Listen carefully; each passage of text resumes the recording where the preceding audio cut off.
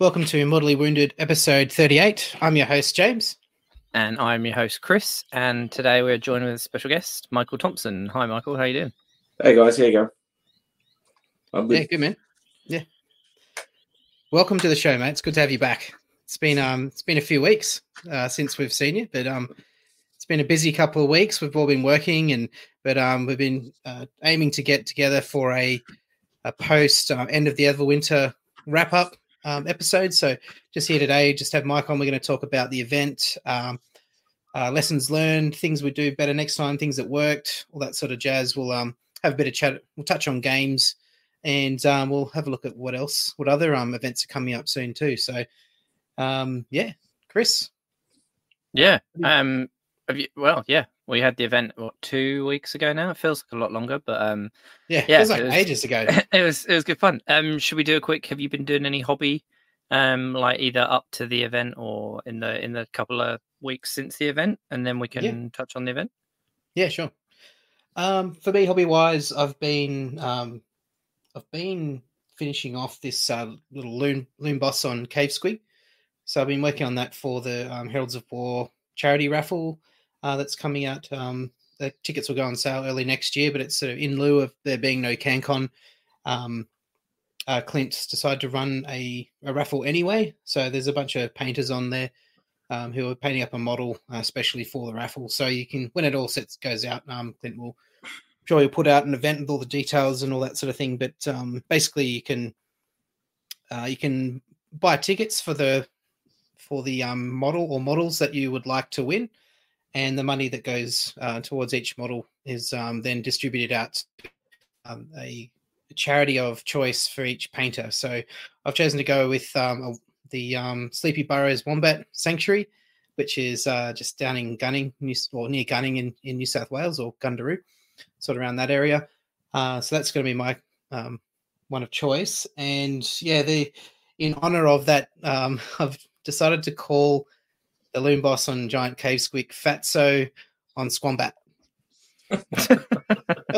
Squombat, yeah. So that's a bit of a shout there to Peter Petroman on. He commented recently on a Facebook post, just saying, should we call the Squig Bat or something like that, like Fatso the Squig Bat. So I'm like, all right, it's Fatso on Squombat. So so he's almost done. I've sort of sealed him up with Tessa's dull coat, and I'm just ready to go back and do some technical stuff. So I want to really get his his tongue nice and shiny and wet and moist, and I might use some water effects in his mouth, and I've got to figure out whether I want to do water effects or just give it a nice coat of hard coat. Yeah, to make it shine and glistening.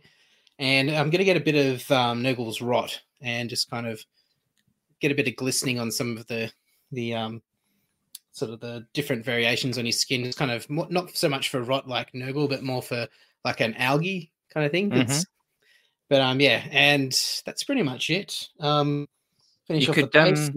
could do some kind of like slobbery tendrils using like the glue strands, like clear glue that you use, like tease it with a cocktail stick and make like strands between his teeth or whatever. And, I'm scared I'm gonna, like, if I try something like that, I'm just gonna ruin it, because I've put a fair amount of care into this one. Like, I've used the airbrushing and different enamel washes and stuff like that, and I'm really, really happy with how it's come out, even down to the point on the loon boss's little cloak. I've done like a little checker pattern on his little cloak, just to sort of branch out and try and do a little bit more than what I would normally. But yeah, I'm kind of a bit scared I'm gonna ruin it if I try something fancy. But I suppose I could just do a bit of practice first. Yeah, something else. Just practice something out. It's pretty easy as well. Like yeah. No, it looks cool. The photos you shared on the page look really good. So. Oh, thanks, that's man. the one with the tan color. Skin color. Yeah, it's kind of more tan. I've done different variations of color with sort of blues and purples, like just the Carabed Crimson wash and Drakenhof Nightshade, to kind of give him some variations of skin color and that sort of thing. And then just done all over wash with AK Interactive's Streak and Grime. and sort of a real thin down wash because I didn't want to go too dark. And then I've kind of removed that with a Q-tip with some thinners and stuff like that. It's kind of like reverse highlighting. So I've been doing that kind of technique a lot recently with a few different things, especially with the narrative army I've been working on. Speaking of that, I won't go into too much because we'll talk about events coming up later, but I'm swinging the hobby back towards the narrative army, and I've got some ideas for what I want to do with the Bloodseeker Palanquin that I've been preparing for that. So it's about half finished. So I've figured out which vampire I'm going to put on the Bloodseeker Palanquin. So looking forward to getting that done. So the guys that I was going to put on there are from Karol Rudik, which is this Polish sculptor. So they're a bit bigger, and the couple of the vampires that I originally wanted to put on there are just a bit too big. They don't look quite right on the throne, I guess you could say, on the palanquin. So I've actually decided to use another one of his sculpts, which is like a Nosferatu vampire with his wings outstretched. So I'm going to sort of perch him on the front. I'm going to put that cauldron of blood, where that little shrine goes in the back of the of the like throne. The kneeling man type thing. Yeah, that kneeling man with his wings outstretched. So he's going to be sort of perched on the front, and there's like a bit of masonry that he's leaning on. But I'm going to kind of incorporate that into the palanquin, like put a stake on the end with, one of these bits from the horrors kit. Hey, you've got those little impaled, half-rotted corpses on spikes, kind of thing. Going to put that on the end, and that'll kind of hopefully integrate that into the piece as a whole. But yeah, I just like the idea of having this Nosferatu sort of style vampire just perched on the front of the palanquin. He's like the Sanguinarch in the army, so I think it's going to look really cool. So it's going to be a bit different. Cool. Yeah, writing War Scrolls, Anvil of Apotheosis War Scrolls for the event as well. Sort of started experimenting a bit how I'm going to approach that. But I'm going to use one of the vampires as the general for my army, and I'm going to use another Mersha miniature for his his attendant or his 2RC. So you've got 2 Anvil of Apotheosis heroes in the Allure of the Beastgrave event that's coming up in March next year. So, but we'll go into more of those details a bit later. But that's been it for me for hobby. Bit of gaming, been doing a weekly gaming event or campaign that we're running at the local shop here at Nerdstar Gaming in Goulburn. Once a week we meet up, and we've been playing through the Stormvault campaign with four players from the local scene here. So shout out to Kurt, Evan, and Ryan. So we've got Stormcast, we've got Feck, and another Nighthawk army. So we're just playing 1,000 points, sometimes 1,500 point games, and just playing out through it with the awakened artifacts and all that sort of thing. So yeah, we're working our way through that. So it's really cool. So yeah, cool.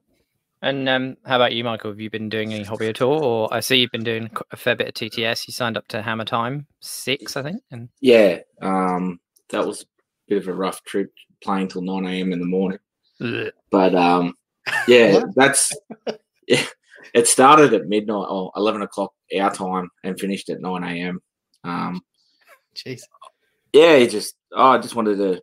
It's good fun though. It sounds. Yeah, I just find TTS. You find a whole lot of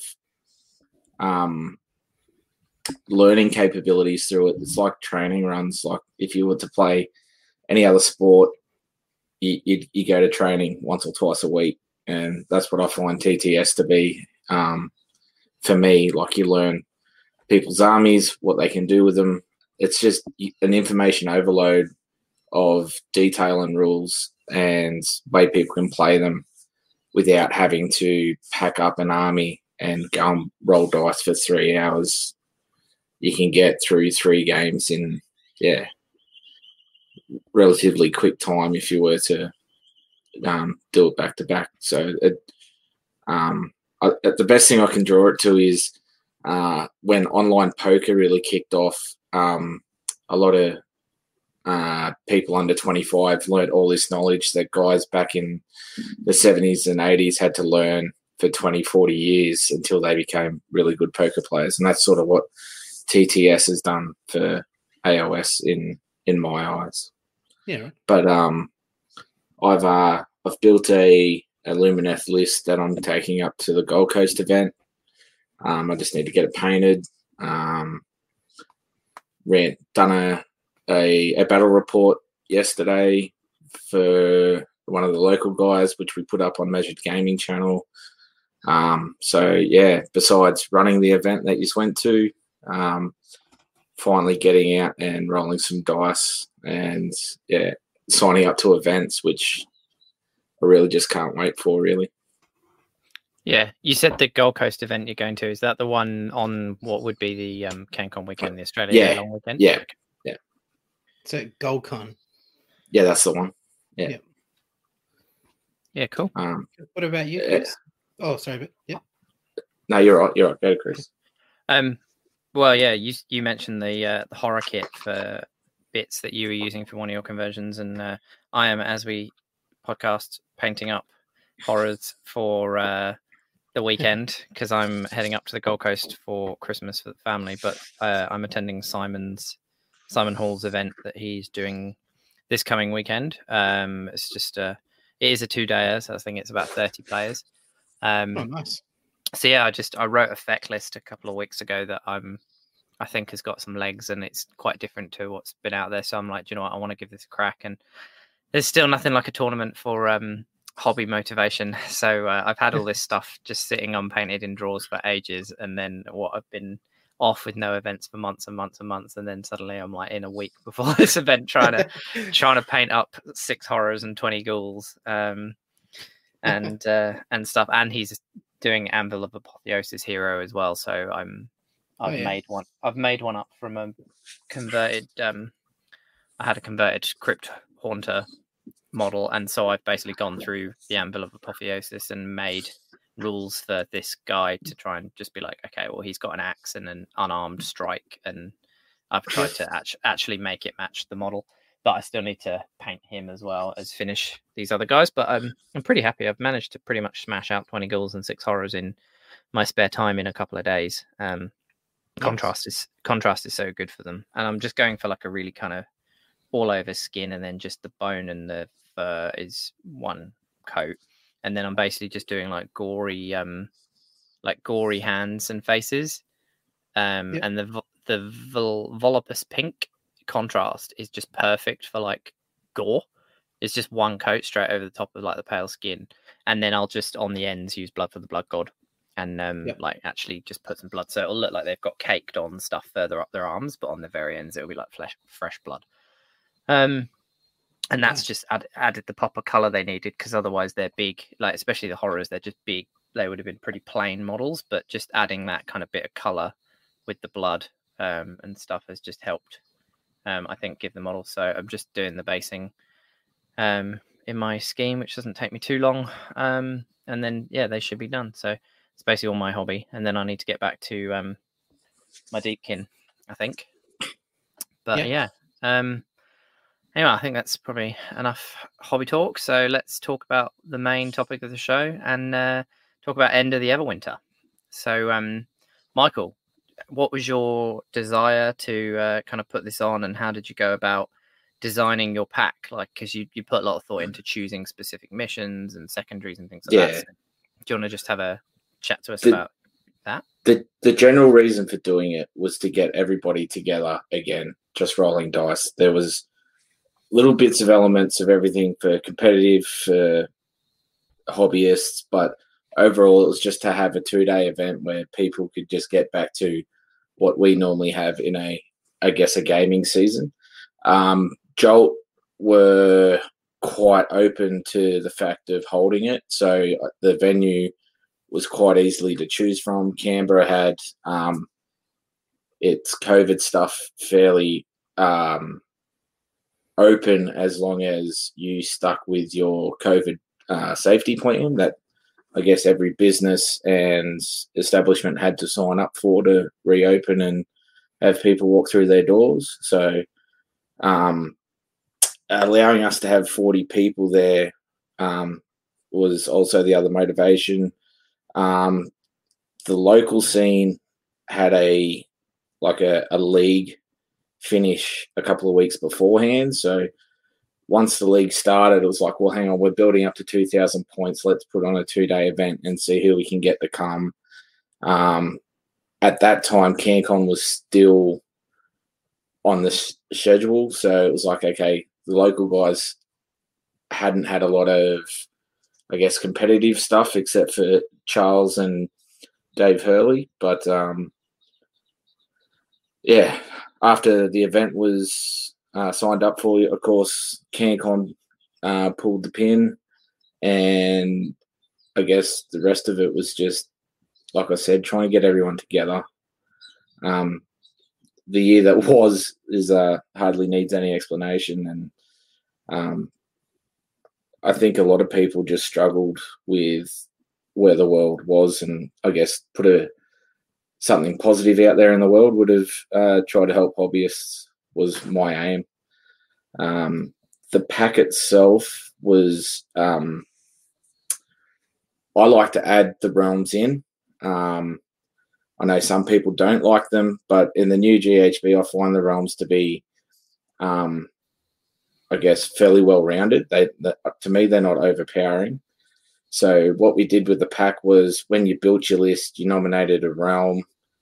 And then when it came to game time, you rolled off to fight either in the realm that you chose on your list or no realm at all, depending on who won the roll-off. But if you chose out of that selection, then your opponent would pick side and get to drop first as well. So you couldn't, not only could you pick your realm, you couldn't also, I guess, pick the side that had commanding and get a drop. So it was sort of, that was my way of balancing it. If someone had really, I guess, tried to beef up an army with the realm stuff, then at least you got to pick a side that would either protect or help you. I don't know how many people actually went into that much detail about it, but I know the Measured guys for their event have adopted the same thing. But I liked it. I think it's good. I like it too. Yeah, I liked it. It really gave you the because you picked a realm. Like some lists didn't really care about it, but others, like the realm could be pretty impactful. But then you're like, oh, actually, if there was a side, like you say, that had got like commanding or something like for Flesh Eater Courts, like commanding them getting extra CP is huge for them. But also a lot of the Flesh Eater Courts guys probably chose Gur so that they'd be able to like fight on full strength or whatever for their monsters. So then you're kind of like your opponent's like, oh, do I choose realm so that they don't get that? But then that means they can pick the side with commanding and stuff. So it added like a little extra kind of bit of tactics in that kind of choosing the tactical sides. Thinking before the game. Whereas normally it's just you choose sides and it's such an obvious. You pretty much always know, like whoever wins the roll off, you know someone's going to pick a side or whatever. So it was arcane, commanding, anything goes. The only thing is, because you could pick no realm, if you were to come up against Zeech or like I thought someone was going to bring Teclis, but no one brought Teclis. But you know what I mean? If you had a Nagash or a Teclis and you're worried about the realm spell and you didn't have a strong magic presence yourself, you could pick no realm.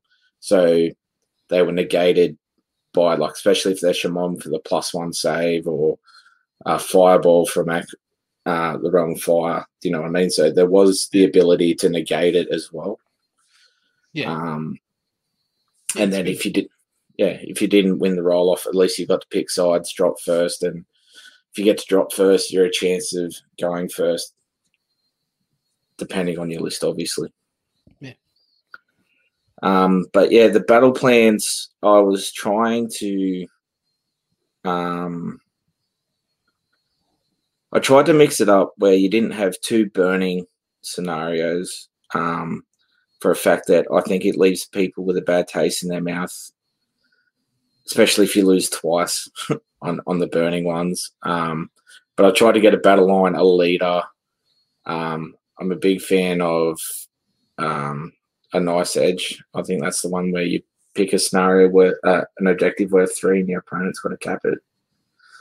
Or is it a Blade's Edge or whatever it is. Yeah, so yeah, that's a good scenario. You should play that one. It's good. Forcing the hand. Oh, forcing the hand. Sorry. Yeah. It's easily confused with Blade's Edge, I have to say. Yeah, and Blade's Edge is the one where you take the objective away. Is that right? Yeah. Yeah, that's one I don't like. But yeah. So I tried. That's the missions I picked. And it sort of worked out that they were quite favourable to big monsters, and everyone seemed to think that. But I mean, the change host went 5-0, and they had a lot of change. So I mean, yeah, the mission. I like Total Commitment. I don't think it gets played enough. I can understand why it doesn't, but I like it. No, I agree. I think it's a better knife to the heart myself, where you slowly move forward, and once you get to your opponents, you get 3 points, and it's not over, but it certainly feels like knife to the edge in the deployment and movement of it to me. But yeah, they were the missions and the goals. I think it wasn't a bad pack. The rules are the same. I'll probably change a couple of missions. That's all. Yeah, and so you chose 10 secondaries out of the 18 as well. How did you go about like picking which 10? And you set them. Oh no, you didn't set them for everyone. We could all pick which 2 we wanted, but it was a selection of 10 of the 18. Yeah. I got a friend to pick the 10 without seeing the lists. But the 10 that he picked, I probably would have picked myself or something very similar. I just picked 10 so everybody knew what 10 were in play. I might have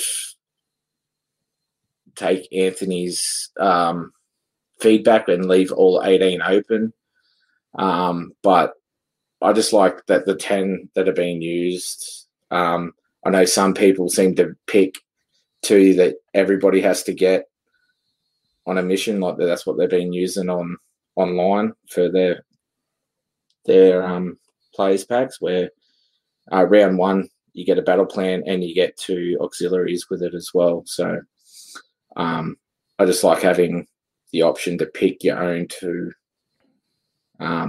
depending on what the mission is. Yeah, I agree. I think I prefer the flexibility rather than being pigeonholed into a specific 2 you have to do, because some of them will they can be incredibly matchup dependent. Like if you get one that's like kill all of your opponent's leaders and you come up against someone that's got like 4 Frost Lords on Stonehorns, you're just like sweet. Yeah. Like you'd never ever choose that, and it's so hard, whereas someone else might get the same and come up against someone that's taken like 1 hero and it's barely it's like 5 wounds with a 5-up save or something, and you're like, well, that's just so much easier for them to achieve than this is for me to achieve through no fault of your own. So I like that you had the ability to choose. I agree, maybe you could leave all 18 and just let people pick, but at the same time it then does, it's maybe quite easy to achieve them if you've got 18 to choose from. Out of 5 games, like there's 8 you can ignore. Whereas the way you did it, at least, like you could pick and choose, but you were always going to have some that were probably a bit more challenging for your army, so you had to know when to use them and stuff like that. So, and Sorry, you go. No, I was going to say I do quite like actually the fact that it wasn't all 18 for 5. I think if you do 6 games, I think at 6 games everyone's going to be picking like 3 anyway. Yeah. And you'll be trying to do like all 18 or something. So yeah, I'm not really sure. I think it's kind of each event can do what they want, really. I don't think it's impactful enough to be like, no, this is the way it should always be done. I think either way has its own merits, but the the fact that you got 10 to choose from is also another way of dividing the field. Yeah. Like you said, not everyone's going to get it. But I do take into the fact that, it can leave people a bad taste in their mouth. But I like the fact that, because the auxiliaries didn't come out until after lists were in. I like a hidden, something that's hidden from people attending, so that the super competitive people aren't just tailoring everything to meet all agendas needed. I do like the randomness of something in an event to make people think on their feet. Yeah. But that's, like you said, it's each to each TO. And something I've always said is, if you don't like a players pack, don't go. Don't support them. And it might be a bit negative, but it's just that simple. If TOs don't get people to their event, they'll soon change. Yeah. Yeah. And plus, having a bit of variety from event to event just mixes it up a bit and gives each event its own sort of character and flavor anyway. So you want that. You don't want every event just to be the same old thing every time. So correct. So it's good. The other thing I did in my players pack was make it relatively cheap. You guys gave us some prize support. Tyson Gleason from Measured Gaming gave us the Lumineth box to give away.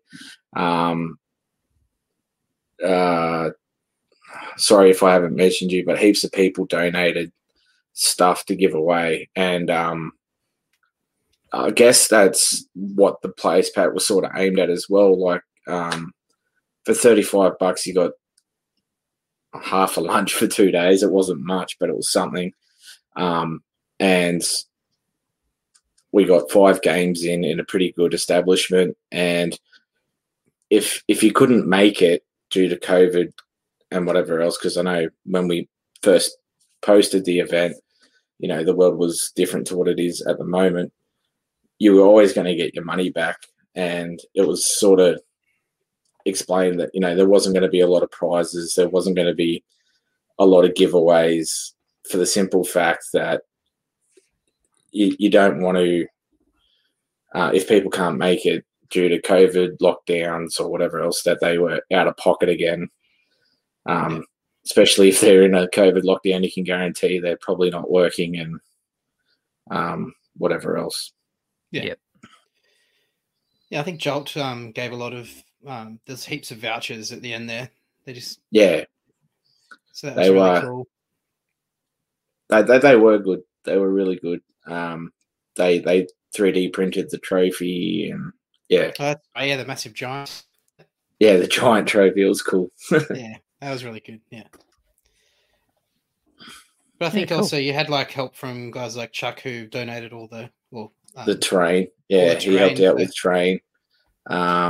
Chris helped out with numbering the tables. I was really disorganized on the first day. Why was that? Because they told me they weren't opening till 10. And then I was allowed in at 9:30 to set up, and then everybody was already there. I was just like, oh shit. There was nothing on the tables. We started looking around, and then next minute we're just like, all right, chip in, let's do it. And we got them all set up in about 5 minutes flat. Yeah, 4 or 5 guys just all we did it. It was good. It was just I think the first players pack I sent out was 9 a.m. and then Jolt came back and said, we're not opening till 10. So the second one went out to 10, and I think I must have left the first one up, so everyone thought it was 9. And then when I walk in, everyone's already in there, and I'm just like, oh shit, here we go. But it all worked out. I'm pretty sure everyone had fun. So I think our first game, we're sort of mildly segueing into games now, but our first game was played on a Guild Ball, a couple of Guild Ball mats lined up next to each other. They left us the table short, and I just took that as the buy buster. Buy buster. Yeah. Yeah. Cool. Is there anything else you want to say about the event? I know that AOS coach and Down Under Sigma covered a fair bit last week or week before, I think it was. But is there anything else you'd want to add that hasn't already been said out? There was a big thank you to both you guys for donating prizes. Tyson as well. A big thanks to, and I'm sorry if I get this wrong, but I think her name was Sarah. She was the carer for Terrence, who was in a wheelchair. Thank you for everyone who allowed him, or just got out of his way so he could get from table to table. They had games against him. It's something I'd love to see more in the hobby or the tournament scene.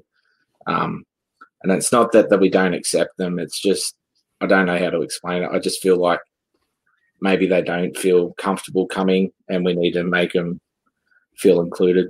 That's just how I feel. Like it was good to have him there. I'm pretty sure he had a great weekend. I'd like to see more of it. Absolutely. I don't think I've seen that before, actually. I haven't seen that combo before, so it was really good to see. Yeah, so for the people that weren't there, Terrence is in a wheelchair, hasn't got great access to the top of the table. So Sarah sort of measured everything, moved his models, and then just helped him out on the day while he pretty much bossed her around and they rolled dice. They were part of, I think, a group of 4 that came up from Young, which is an hour's or 2 hours drive from Canberra, and it was really good having them there. And yeah, she certainly did her part over both days, so it was awesome. Yeah, I know that they drove up and back both days, so yeah, it's awesome. Oh, really? Jeez. Yeah. Yeah. I know it's something that you said to me at the time, like it is actually quite a challenging potentially thing to try and manage because Sarah plays the game herself, which you kind of need because it would be very hard for someone that has no understanding or grasp of the game to move the models and to actually understand it, like to be able to do it without being overly slow, etc. But at the same time, if somebody plays the game, you don't want them to kind of like be influencing the players because they're not actually playing. Like you don't want them to be influencing the other players playing decisions. So you don't want a 2-on-1.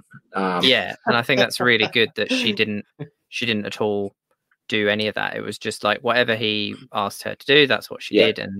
And she seemed really nice because I think I was joking with you on the weekend, just being like, are you sure you want me to move this model here? Like just trying to like give hints kind of thing, but there was none of that, which is really good. So, but it's really interesting consideration that you wouldn't even think about.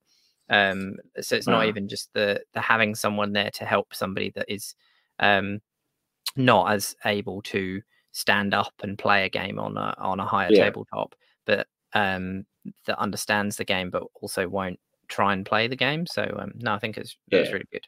I think one of your questions earlier on was what would I change, and that would be one thing was having him have to move from table to table.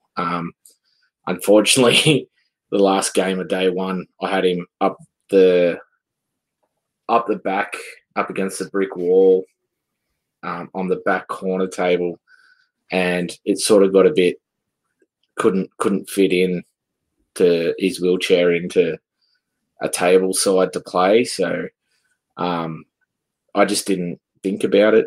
I thought, he's got his helper, they'll be fine wherever they go. And I didn't want to have him in one of the side rooms so that he thought that he was just shoved to the corner and left out. But in the end, he sort of said, no, this is where I want to play. It's like, oh, okay, that's cool.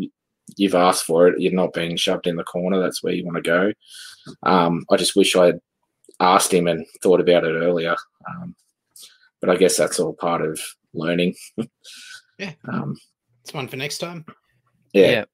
And how about the how the event scoring and everything was actually run? So it was run through Tabletop TO, and I know there was a few little kind of teething problems and issues. Bit of a bumpy start. What would you?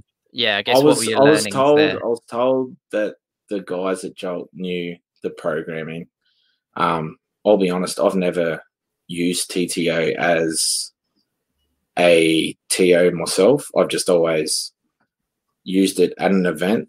So it was my first time having a crack at it, and the guys at Jolt said they knew what they were doing.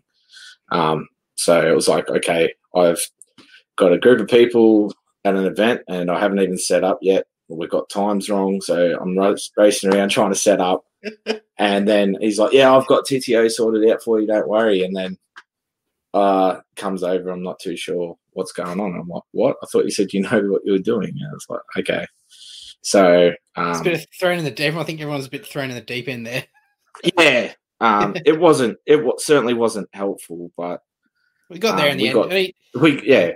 It was sorted out sort of after or during lunch and a bit into the start time, start 2, but we got there in the end.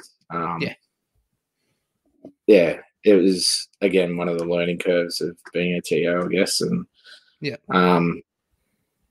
I wanted to have just everyone have fun. I wasn't, I guess, super serious on the scoring and making sure it was all good, especially when someone told me they knew what they were doing. But that'd be something I'll change. As much as Jolt were great, now that things are opened, it would be a venue that had, I guess, no overheads or affiliation with anyone. Just a room or a hall would be my next adventure into TO. Yeah. So do you think you'd use Tabletop TO again, but you'd maybe would you set it up yourself in advance and have everyone registered to enter their own scores and stuff? I'd be in contact with the people who run it so that I could have the scoring system that I had. Like the scoring system that was in the players pack was nothing but I guess positive, as in if people achieve stuff, they got this. It wasn't about denying or if you failed, you didn't get anything sort of thing. So like I said, the whole thing was about having people come together and be in a positive frame, especially with the year that we've had. I didn't want anyone trying to think that, that we're going to have a good weekend and then not have a good weekend because they didn't achieve this or they didn't score that. So, but the scoring would change. I'd stick with the 20-0 system that everyone's using if I was to run a full-on competitive event. Yeah, cool. So do you want to obviously? Well, you did play actually because you were playing as the Buybuster for a couple of games. So if I say, James, how did your first game go? Then I think you two can both have a chat. Well, so we got lined up first. So I got the Buybuster first up with Mike. So you had you had someone to play against, and they pulled out with a day or 2 days to go. Yeah, so. I was that's right. Yeah, I got drawn up with Sean. And so I was super stoked, pumped, because we hadn't played for ages. Some bloke, but for other reasons couldn't make it, so got stuck with this bozo instead. But you brought a nice, friendly Tzeentch Archaon list, Buybuster list. It was very enjoyable to play against. I think we actually managed to do I went all right. I think it was like third turn. It was like priority into turn 4 or something. It was like looking very much in my favor. And it was like, you said, all right, if you win priority, I'll just concede you've got it. And we rolled and you won priority. Then Archaon proceeded to move up everything off the table over the next 2 turns. Yeah. So it was good. Thanks. That was total conquest. It was the fact that I could summon stuff. Yeah. You're able to pull some stuff out at the end. Yeah. The list that I had was 30 10-10 acolytes in the Witchfire Coven, so one unit can shoot in the hero phase. They've got a Fate Master, so he can spend his command ability at the start, so everything's re-rolling to hit, and then the Acolytes get +1 to hit from the coven they're in, and they get rend from the spell they cast, so you have 3s re-rolling hits. For a command ability, they can re-roll wounds. So yeah, 30 shots, 3s, re-rolling everything, Ren 1.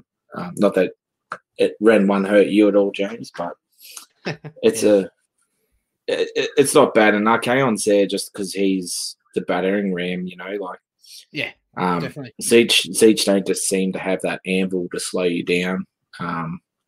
So Archaon's in there, and then in Siege he gets the +1 to hit and wound. He can have +1 save if he gets an agenda. He's not bad. Yeah. So in the end, you decided you didn't want to win your own event. So no. So you gave me the pity win at the end. Everyone I played got the win. Don't be like that. At least James actually had to play for it. Yeah. Oh, stop. Yeah. But no, my favorite part of that game was actually when I killed those. I think it was 3 enlightened or something. Oh. They were just like 3 bases with like the grey models just lying down on the bases. And there's your enlightenments. I took great pleasure in taking those. Yeah, my army wasn't complete, and it was just. It's a list that I've always wanted to run at an event, and yeah, I got to. Yeah. I don't care. But I didn't want anyone sitting around, not having a game. Yeah. Like, it's bad enough that you're in that event, and then you have to watch everyone else play because I've got an odd number of players. So, yeah. That's cool. So, Chris, what do you want to chat about your first game? I'll just briefly. I played Jake Gunning with his Ironjawz. And yeah, he was a really nice guy. I wasn't quite sure how the game was going to go because as much as OBR are decent, like I only like a 4-up rerollable save is good, but at the same time, more crushers hit like a truck.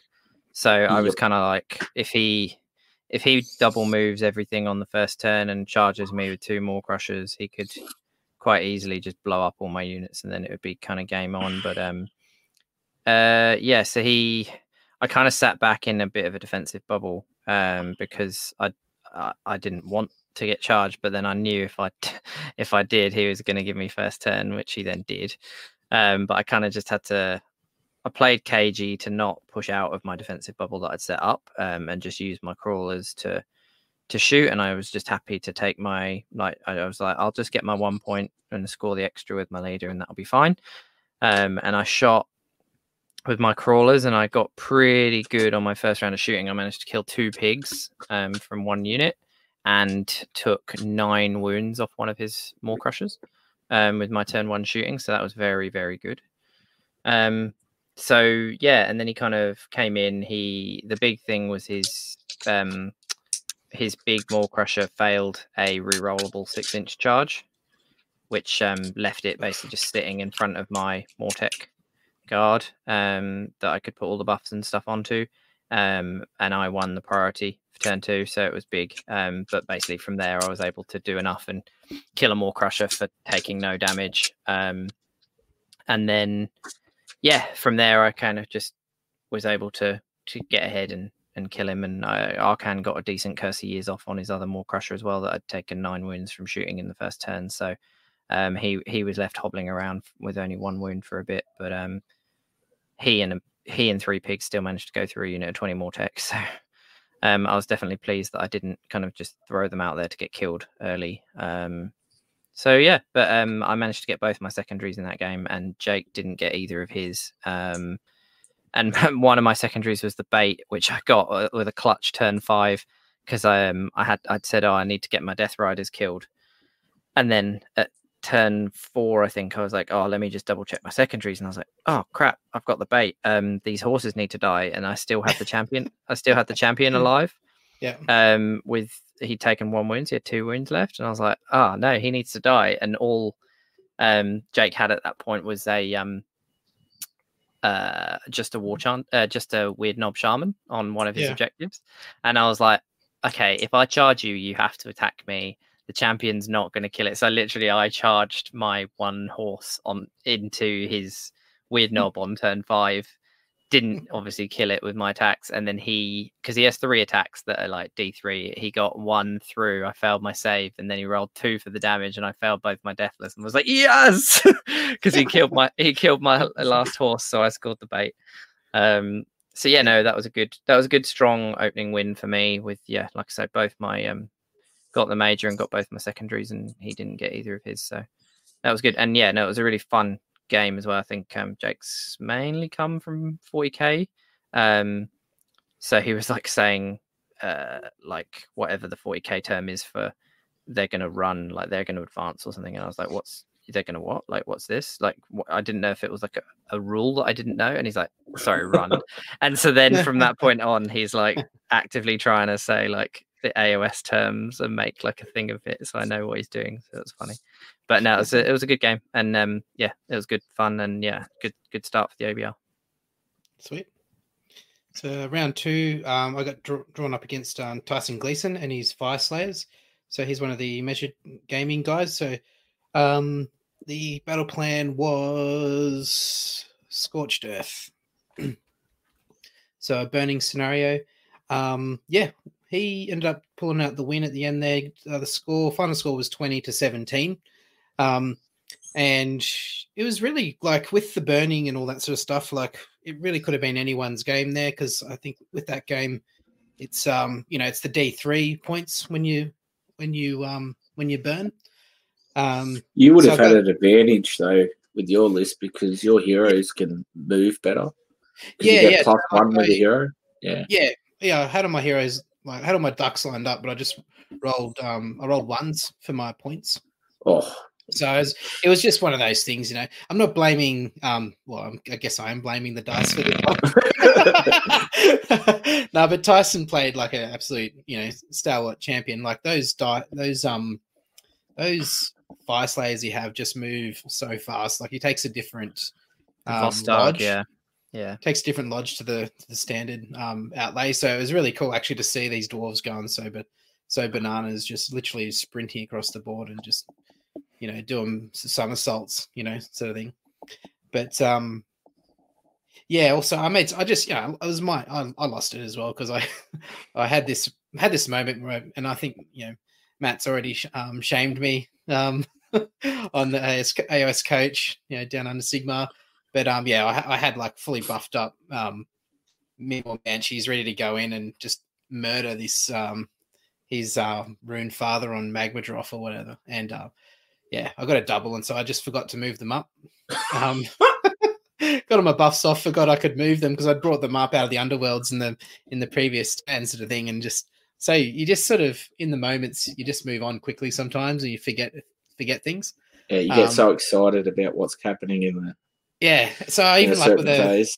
Like they were 9 inches away, but like I rolled, I failed two rolls on that occasion as well. I just popped the CP to try and get him in, and just So anyway, lesson learned there. But no, not to take away from Tyson's skill or gamemanship or sportsmanship. We had some funny moments. It was good. He's a fun guy to play with, and that was actually the first time I played Fire Slayers in a competitive environment, actually. So I've managed to dodge that bullet for quite some time now. So it's quite eye-opening to see how they operate. I think that's quite different. I think that's quite different to how they would traditionally operate, to be honest. But yeah, and I guess that would be a refreshing thing to see if you've played them before, or I'm not sure. But thanks for the game, Tyson. If you're listening, had a good time. It was still a very close game.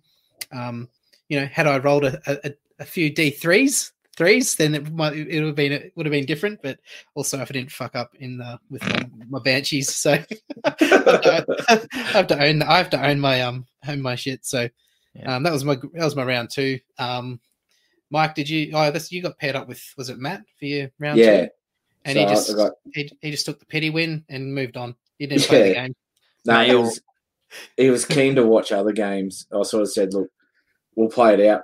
I want you to have a game, but just so you know, no matter what happens, you get the win anyway. And he's like, oh, if I'm getting the win, I'll go and watch other games. You can tee out. I'm like, okay, cool. As long as he's happy with that and is what it is. And I'm like, yeah, cool. So I was off TOing, which was probably handy because a couple of rules questions came up. And yeah, that's the thing. If you're TOing and trying to buy Buster, you're constantly getting interrupted in your game anyway. So yeah, and there's things you have to attend to, which kind of disrupts the game with the person anyway. Yeah. So, but I guess that's how Matt found out you forgot to move your banshees or charge with your banshees. And yeah, he was watching me, and he had this look in his eye. And I knew I'd fuck something, but he just didn't want you to have best night. That's all he was worried about. Well, he was never in danger of not being best Nighthorn. Yeah. What about your third game, Chris? Oh, James. Second game. Sorry. James. You had your ducks in a row and then you forgot to move them. Yes.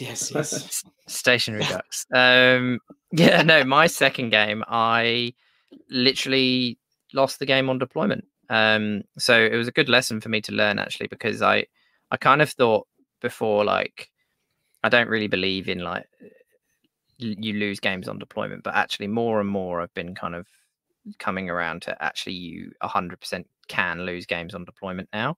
And this kind of really showed me. I just didn't stop and actually think about what the other flow-on effects would be in terms of like going first. So all I was doing, so I played Matt Kent, and this is Scorched Earth, and he had 6 Stonehorns, which is horrific. Like it's a list my army is always going to struggle with anyway, because crawlers can't reliably even kill a Stonehorn a turn, and the Stonehorns can cross the table and get into you, and they can also just destroy 20 Mortek, and I just don't really have the hitting power to kind of go through them.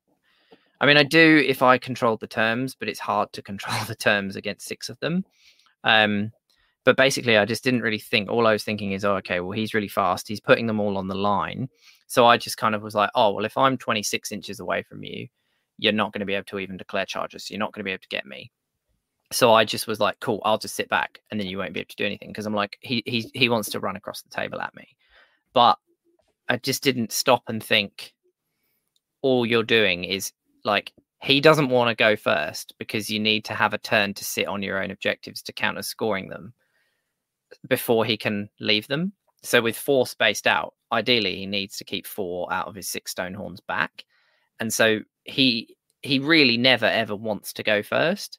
And so by me sitting back and meaning he couldn't charge, it meant I was gonna never get anywhere near his objectives either. And so he was able to, like, he always wanted to give away the turn anyway. And all I did was make his decision even easier. And he just goes, well, yeah, you go first. And then I'm like, okay, yeah, I can't really do anything. Like, I can take a couple of pot shots with my catapults and try and do some wounds, which I did. I put like 8 wounds onto one of the Stonehorns and maybe 3 onto another, but it doesn't really slow them down enough. And then all he did with his first turn as well, because I'd sat back to keep out of 26, and all of his models count as 10, he could run he literally ran all 6 Stonehorns straight forwards, but he was able, with a combination of runs or using CPs, to get all of them within 6 of my objectives. And because they count as 10 models, he outnumbered me as well. So literally his turn 1, he scored all 8 objectives as well. And then he was basically next to my army, and then he just won priority and it was game over. And I was like, it was always going to be hard if he won that turn 2 priority. But at the same time, I completely the game would have been absolutely different if I'd deployed on the line. My army in Staliarch is, if he'd deployed on the line and I'd deployed on the line, you're only 18 apart.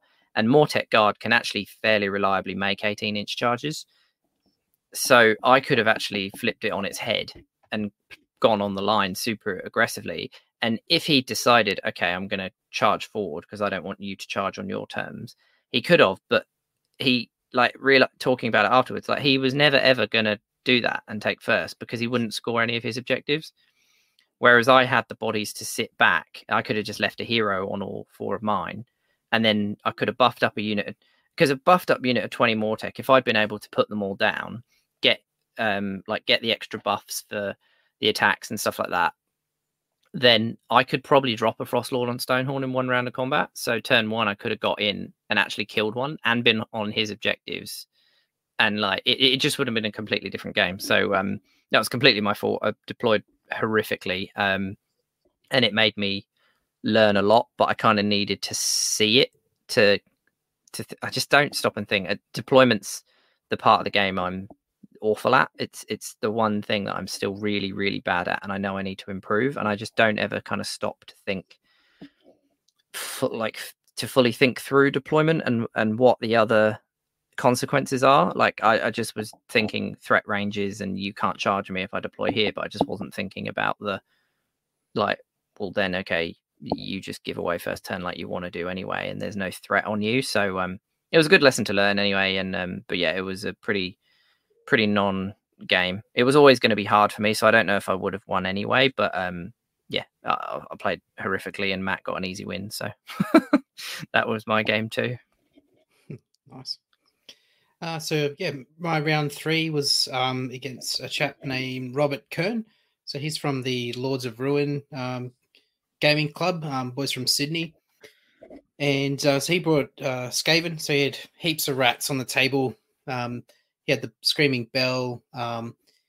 Yeah, so it was I think it was just another one of the game was a little bit of a casualty of the fact that we haven't been gaming for a while. And, you know, I'm not like Rob played as quick as he could, but we only actually got through 2 turns.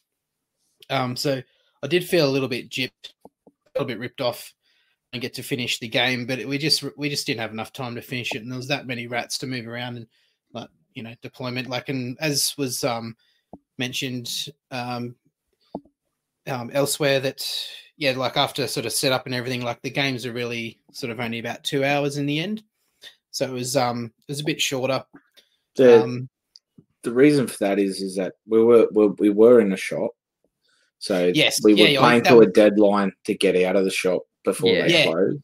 Oh yeah, absolutely. It's completely out of like it's no one's fault. It's just the way it is. But yeah, it was just a bit. It was a bit of a tough pill to swallow for me. You know, to not be able to finish the game probably because I still could have. I believe I could have swung it back in my favor or at least made a closer game or had a more well-rounded game. But that's just what happens in a tournament sometimes. Sometimes you don't finish the game. Robert wasn't trying to slow play or anything like that. It was just one of those things. But he did manage to pop out I think he rolled one of his spells or something. He activated an ability where he's able just to bring up like a one of those like rat demons. Or was it the he rolled a 12 on his Screaming Bell.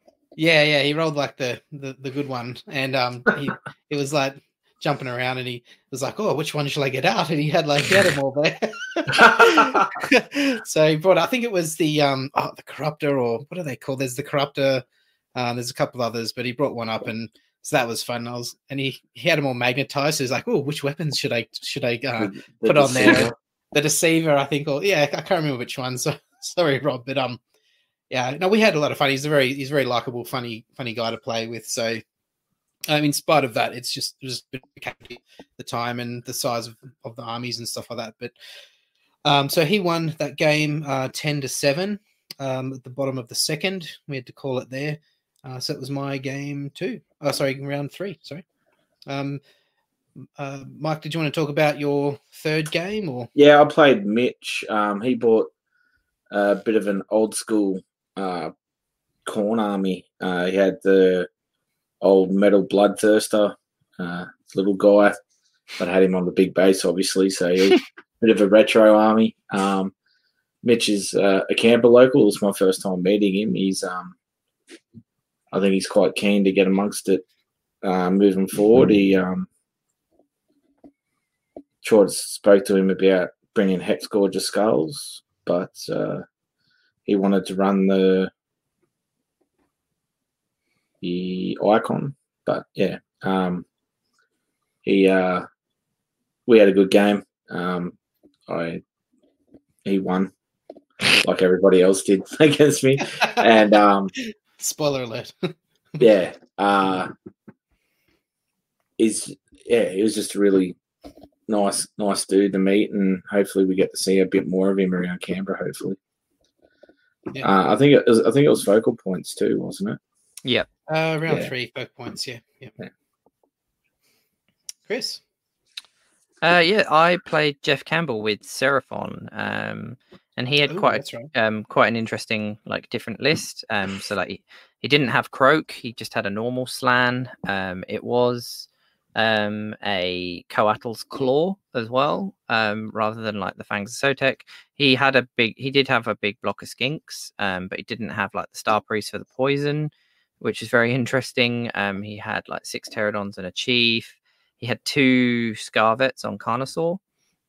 One of them had the Eviscerating Blade, and was the general. So he's really good actually for CP spamming of different command abilities, and he's got access to some pretty good ones, because basically every time he spends a CP to issue a command ability on a 4-up, you roll a dice, on a 4-up, you get the CP back.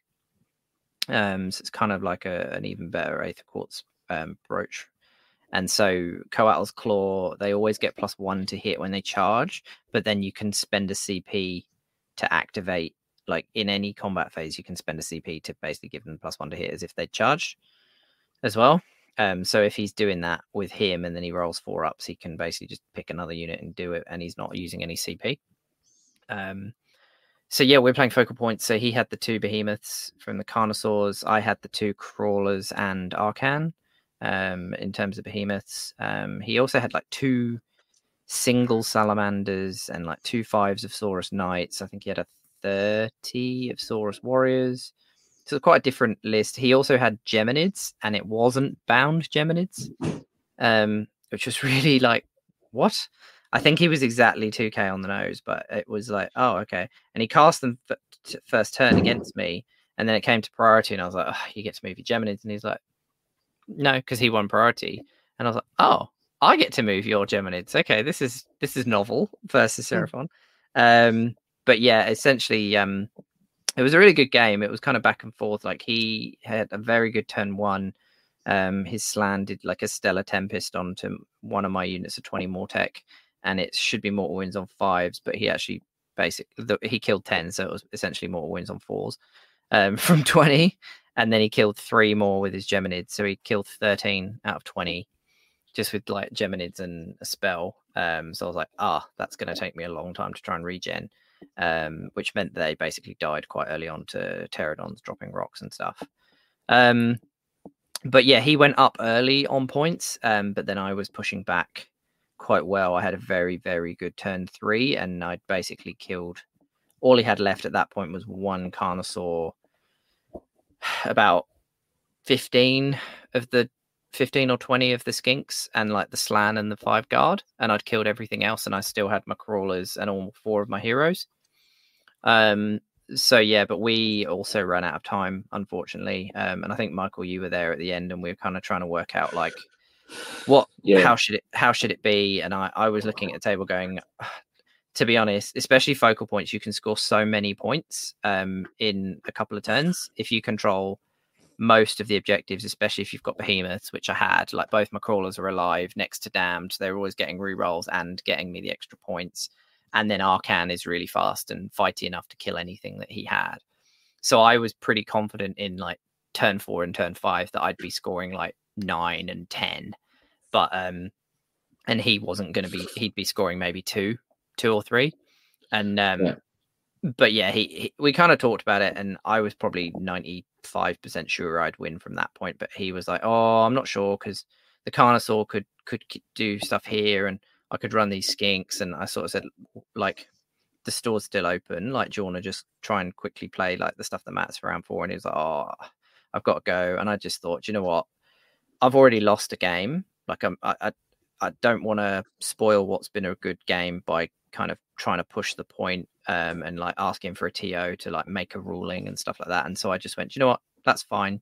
You got to go. We knew the constraints we're in. We've played 3 rounds. You're ahead.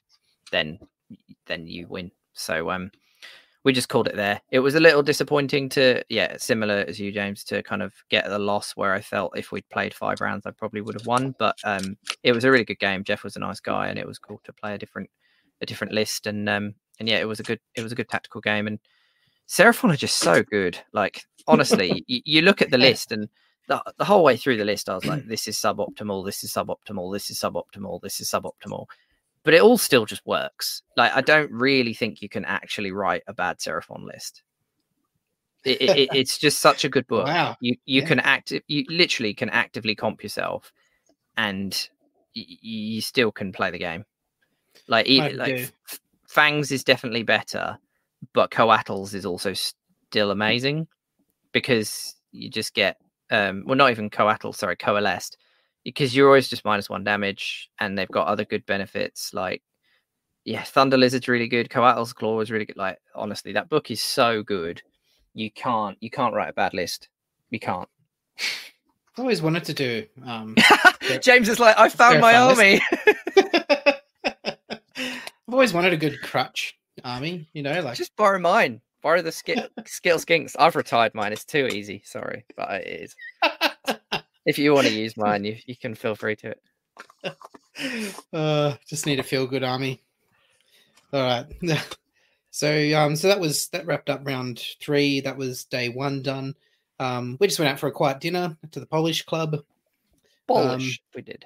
That's a Polish club. Had some lovely European grub. It was good. Oh, where did we eat as well? We ate in a private boardroom, didn't we? Yeah, that's right. When we got there, the lady of the booking. I think they'd messed up the booking somehow, and didn't have a table for us, so they actually opened up this private upstairs boardroom for the Polish club, and they had all these. It was a cultural experience. Let me tell you that. But no, it was quite cool. It was very comfortable. Drinking the nice Polish beers. They're sensational. Loved it. Mike came up and had a beer with us, and before he trotted off, and you might say he polished one off. Oh, Jesus. Get out. All right. You're fired. Come on. At least a few listeners just like spat their drink and laughed. Come on. The dads out there have got me. They've got my back. And the wannabe dads. Mike, where'd you end up going after you had a beer with us? Did you meet up with the guys at the I raced off to the old Canberra Inn for a bit of dinner and a beer there as well. But I was just shattered. It was a big day. Yeah. Was it a big night before as well? I was going to say, I think it was a big night. It was. It definitely was. I was trying to get you to admit to that a bit earlier. I know. There's no shame here, mate. There's a reason Michael rocked up a bit late on the Saturday. No, I was supposed to be there at 9:30. With nothing. Like, no tables were set up. Nothing. Like, no one knew what was going on. Don't start. No, it's gold, man. But that's like part of the weekend, right? Like, you catch up with friends that you hadn't seen. Like, I hadn't seen those guys since CanCon. Yeah, I hadn't seen you guys since CanCon. Like, it's the main part of the weekend. Yeah, like, it's the reason we do this hobby, because we like pushing toys around, but ultimately it's like it's the friends we make along the way. Well, it definitely is. Like, we're just like-minded people when it comes to the hobby. It's not easy being the TO as well, because you got to you want to hang out with everyone as well. It's hard to you got to spread yourself thin a bit. But I'm glad you got over there and had a. But I got to meet some of the Canberra guys properly. They were there at the pub as well. They were there on Sunday. I went and had beers with them on Sunday as well. Like, it really felt like not only did I bring the community that I know, but the community that I've moved to closer together. I know it's good. 4 guys that we had beers with. We're all going to the Bendigo event. They're keen to do bat reps. Like, it was just an awesome weekend altogether. I know Pete Atkinson, who does the Plastic Crack blog, love the fact that he got to meet you, James, and sit and talk to you. Like, absolutely. He come across and said, "Oh, never met James before," and there's this little Sydney Victorian thing where and then the measured guys always ran event at the same time. You guys run slaughter as well. So I don't know what's happened there, but I don't know. There's a bit of stigma. They don't know each other. But yeah, Pete was rapt that he got to meet you and speak to you. Like the whole weekend felt like that. I know some of the measured boys got to speak to Anthony, and I think everyone. Well, besides the time thing, because you guys aren't the only ones to say there wasn't enough game time, but the fact that people got to meet to each other, talk to each other, it was good. Yeah, it was great meeting Pete. I love his blog. I've been reading some of his articles for a while now. I haven't read everything. I'll get there, but I just love his writing style. He's just very cuts to the chase. It's got a bit of humor, a bit of tongue in cheek, throws a bit of shade, just tells it like it is. Like, it's really cool. That's good. Yeah, I actually picked him up from the airport, and he couldn't check into his hotel, so we went to the Australian Museum or the Museum of Canberra and had a look around there and saw some pretty cool historic stuff. And then all of a sudden, it's like, "Oh, do you want to go for a beer? It's lunchtime." And I'm like, "Okay, rightio," and then we're off to the pub having buffet lunch, and it was good. Yeah, it's one thing. I'm annoyed I didn't actually get a chance. I don't think I even spoke to Peter. I feel like that was the one thing I didn't really have much time just kind of talking to anybody apart from my opponents. But like other than the dinner, but obviously, James, we just went for like a quiet dinner, kind of me, you, and Sam and Brant and Mike. Yeah, Brant met up with as well. Which was nice because I was tired. Like it was nice to kind of just have a quiet dinner. I wasn't up for a big night out or anything because we obviously had to go back to your place as well. So we couldn't like I was cognizant. Obviously, you're driving, and I didn't want to be like, let's go for a piss up. But for those who don't know, I'm annoyed. I've moved to Goulburn recently, so it's about an hour drive. So we just sort of be sensible. But I'm annoyed I didn't get a bit of a chat with Pete. So hopefully next event, if we're both there, then I'll be able to actually kind of meet and chat to him properly. Because I've read a few of his articles on his blog, and he does write very well, and they're always insightful, and like you say, he's got a good writing style as well. So definitely keen to have a chat with him. Yeah. So day 2, we were running a little bit late, so we rocked up about 5 minutes, maybe 10 minutes into the game. Circumstances surrounding that out of our control. But so I rocked up. It was Benjamin Smith. So he had a whole bunch of stone horns. He had some Mornfang. So he was one of the beast lists, the Ogre Moor tribe list, and the scenario was not my favorite scenario. Total commitment, so that really hurts me being a Nighthaunt player. But so we're on the way there. We're just figuring out what do I do against this list, and I think I did what I could, which was I thought would be just don't play into the whole deploy back as far as you can and just give him free reign of the board. Try and like deploy as far forward as you can and just go up and just have at it. And shut it down. Yeah. Just try and keep him back for as long as possible. Talk in the car, hadn't we? And you said, "Oh, I'm thinking I'll go back, and then I can he won't be able to charge me." And then I, from my second game, was like, "No, that's what I thought, James. Don't do that, because then he just gives you first turn, and you don't do anything, and then it comes down to a priority, and then that's not what you want to be in." So I was able to at least try and pass off something I'd learned from playing like an idiot to try and stop James doing the same thing. Well, it worked for a few turns. I did stop him from having free reign for about 3 turns, but by that stage he'd wiped out the majority of my army, and he tabled me the bottom of 5th, I think, by his 5th turn. But I was still right to the end, just trying to eke out another point and try and deny him playing for a double.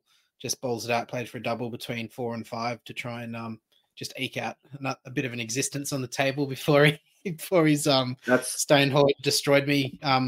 I did use my Dreadblade to teleport Hex-Rays up the front, and I got a turn 1 sort of charge on him and sort of tied him up in one corner for a bit.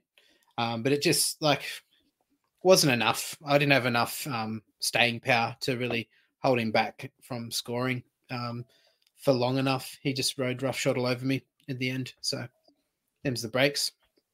It's not a good matchup, not a good scenario for me. So he ended up pulling out the win. Well done, Ben. Thanks for being gracious with me being a bit late there. And in the end, you smashed me. So it was 27-9 in the end. So yeah, Ben's he's another Canberra local as well. What about yours, Mike? Round 4? I got Duncan. Sort of had to shuffle matchups around because Duncan Cross. Yeah. Yeah, cool. Everyone was there except for him. I was a bit worried that he wasn't turning up. So I sort of shuffled stuff around, and as the opponent I was supposed to play shifted and set up, he turned up, and I'm like, oh, great. But I just left it as I shuffled it, and I played Duncan with his KO. I was sort of in a similar position as you, where sort of slowly, instead of deploying, I deployed on the line, but instead of moving forward, I slowly inched my way forward, looking for the moment to play for that double, and I went for one of the objectives, but as I went for it, it sort of allowed him to pile more people in, and sort of didn't get it. And then with the ironclad that can move around and stuff, he just took off something of mine and got a double into turn 3 or into turn 4 after my double and got the objectives. But yeah. It is what it is. It was a good game, and his army's well painted as well. Yeah, I really liked it. Yeah, and he's one of your mates, isn't he, Duncan? Yeah, he's good friend of mine. We played heaps of games together over the last 12 months or so. You can't have a bad game with him. No, either. No. Just too nice. Yeah, he's a funny guy. He's just really got a great table manner, real positive. Just great sense of humor. He's a champ. We played the Stormvault campaign. We've done a couple of battle reports as well for that campaign last year. One of my favorite opponents, one of my favorite people. So yeah, glad you had a chance to have a game with him. So yeah. Did you see the cat on the ironclad? Did you have the ironclad? Yeah, he had an ironclad. I didn't see cat. Yeah. He's got a ship's cat prowling around on there. Didn't see it. Is it a mechanical cat? No, it's a real cat. Well, I hope it's not a real cat, because that's that's a precarious situation. Cats destroy models at the best of times, especially if you put them on them. It's in the clown car. It's in there somewhere. Funny. So what about your turn? Your round 4, Chris? So I played Alex McKenzie, who, lovely guy. I think he was a relatively new player. He sort of said at the start he's not been playing too long, but he's keen to do more tournaments and get into the competitive side of it, because he really enjoys it. And he had a Tzeentch list that was, I guess, kind of similar to Michael's, but no Archaon. So it was like the acolytes in the Witchfire Coven. So that again, they shoot in the hero phase and stuff like that. And then he can, but he also had some one unit of pink horrors, and then he had a unit of 6 enlightened on disc with the Zangor Shaman, and then he had the blue scribes and a Fate Master, I think, on a disc. I this is something where I finally did, I think, redeem myself somewhat for my piss poor deployment in game 2, with actually reading the board and seeing what my opponent was probably going to do, based on Destiny dice and stuff like that, and put out a threat, because I put my catapults in a position where his enlightened, if they moved forward and then used a 6/6 Destiny dice to charge, would be able to get into them. So but his Enlightened were on the line, and they're quite squishy if you can hit them. So I put my Mortek, like one of my units of Mortek Guard on the line as well, opposite them, to basically be like, well, I'm going to force you to have to take first turn, because if you don't, my Mortek can run and charge you and they'll kill you. But I also knew, so then I knew he would take first turn.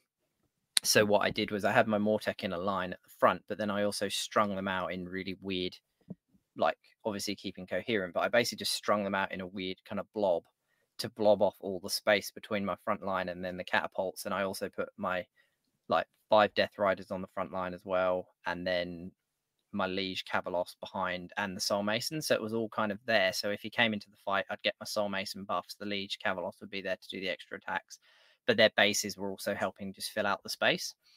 So then turn 1, he took turn 1 as I thought he would, and he did the 12, and then he moved the full forward, and then he went, cool, I'm going to use a 12 on my Destiny dice because this Enlightened can get here, like into the crawler, and like pointed to where it could go. And I was like, yeah, can you just measure the one on the other end of the line though? And I was like, so look, the back of his base can't fit anywhere in this kind of clump. So with coherency, you're not going to be able to put the model you want into my catapult and be coherent there. So, and he was like, I was like, so this is what, like, and I kind of walked him through exactly why I'd done it, to be like, look, I knew you were going to try and do this. So that's why I've done this weird kind of blob. So you can still make the 12-inch, and I kind of had to sacrifice that he'd be able to charge on the end and get more models onto my objective, like off to the side, than I had on there. But it made him take first and bring the Enlightened to me. And I didn't think Enlightened would kill 20 Mortek. Like 6 of them anyway. So yeah, he kind of brought them all into me, and I managed to kill, I think 3 or 4 of them back, just with the few Mortek I actually had in.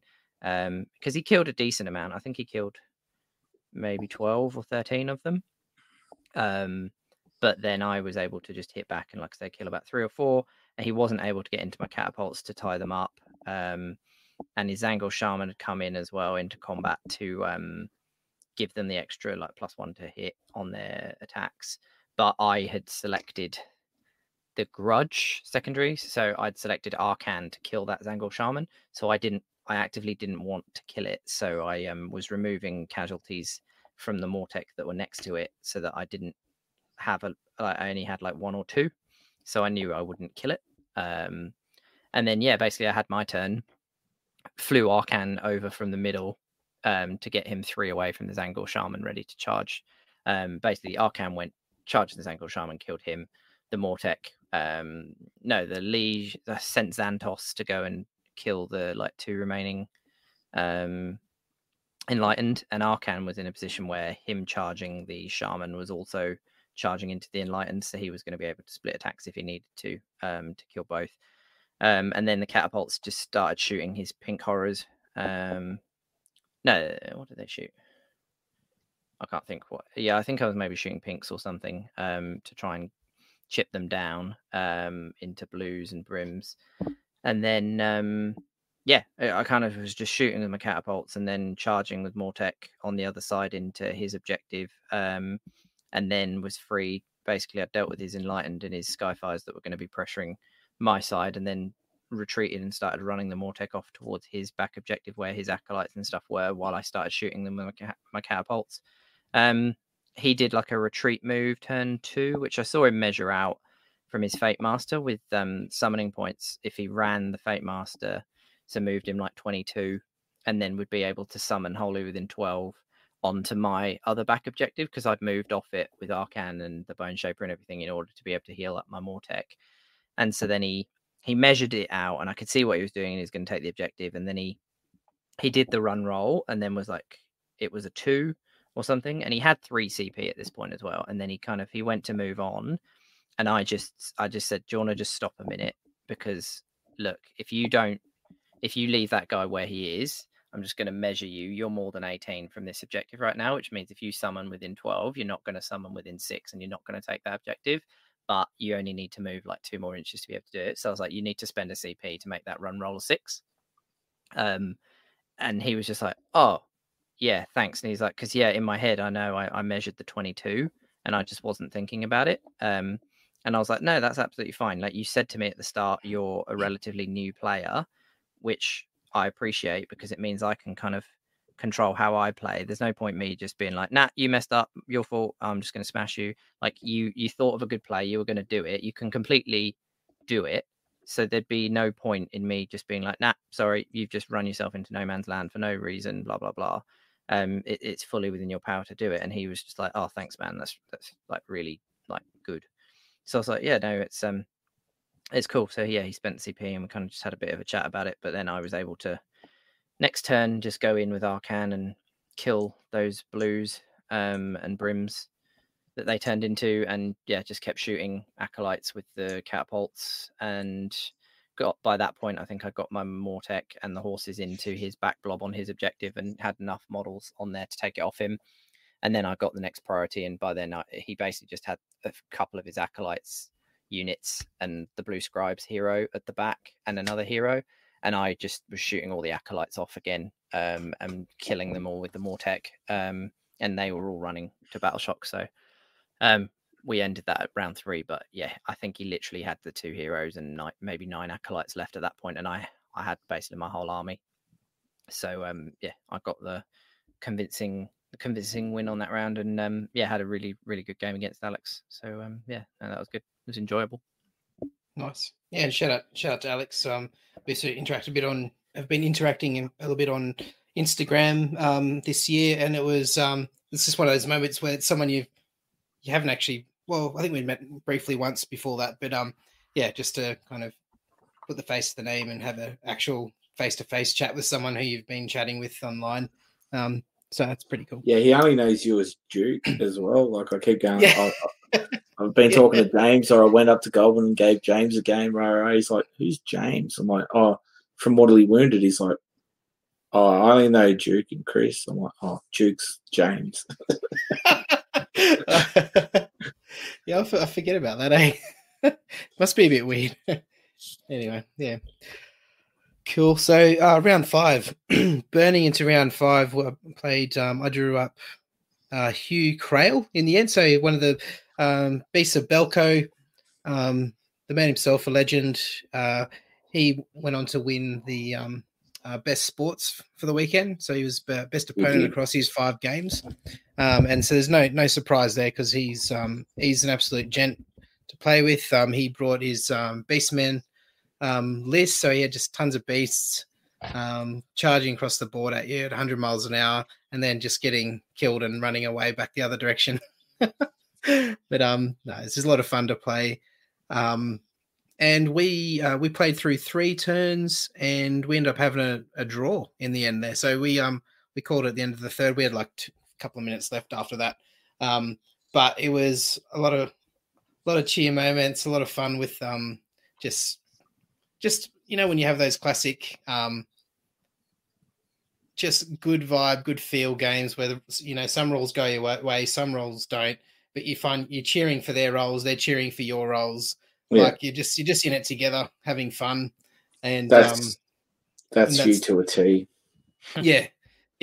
So that's they're the kind of games that you want to play, especially in a tournament. They're my favorite kinds of games, and Hugh did that, and turns out his wife and my wife know each other through work sort of contacts and through the art scene and that sort of stuff. So it was kind of cool to join the dots there. And I think Hugh, if you're listening, mate, we did touch on getting up to the battle shed up here in Goulburn for a game soon. So I have to get in touch with you, mate. And hopefully let's try and tee up a game over another game over the holiday period. But that was it. That was the perfect way to end the tournament for me. Just a a good game, fun game against Hugh and his beastmen with a draw. So what better way to finish a tournament? So in the end, I got 1 pity win, 3 defeats,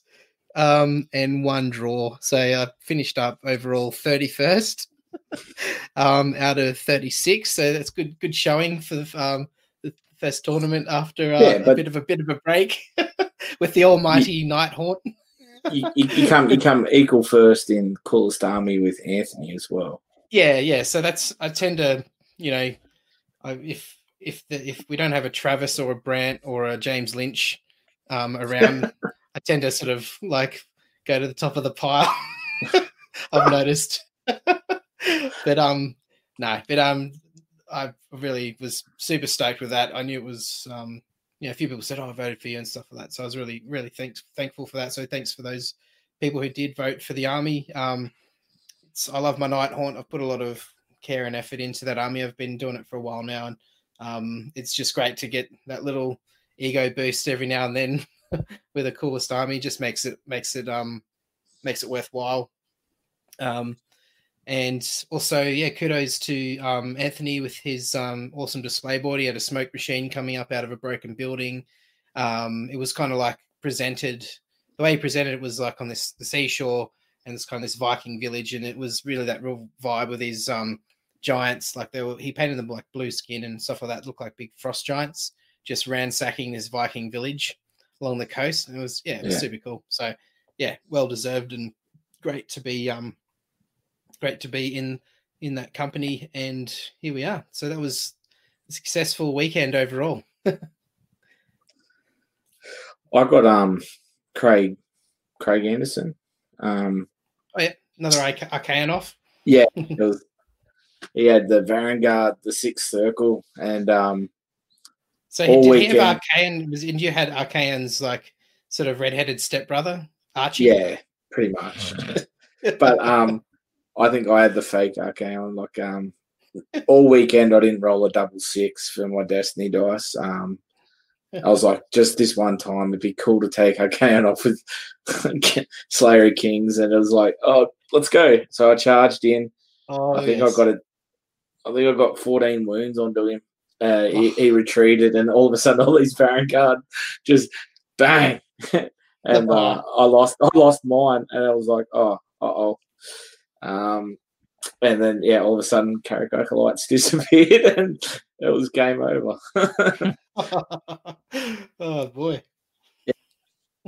Those Vanguard hit like a fucking freight train, don't they?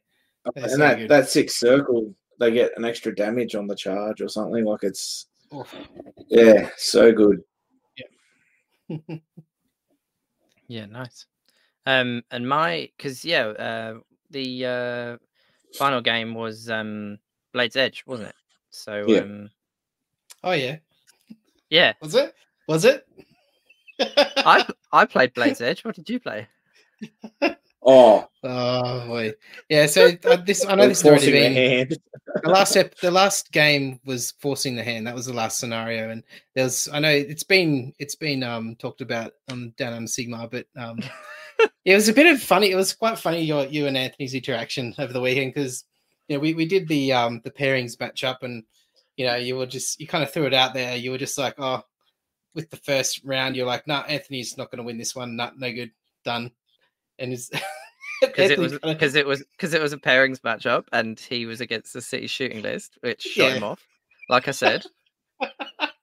So there was throwing shade from the get go, and then didn't he sort of confront you about? So, you didn't talk about my list or anything. Oh, you didn't talk about my list. I was like, it's not a list review show. It was a matchup show. There wasn't much to say. It was you're going to get shot off, and he's like, oh, I went till turn 4, and I was like, did you get shot off? Yes.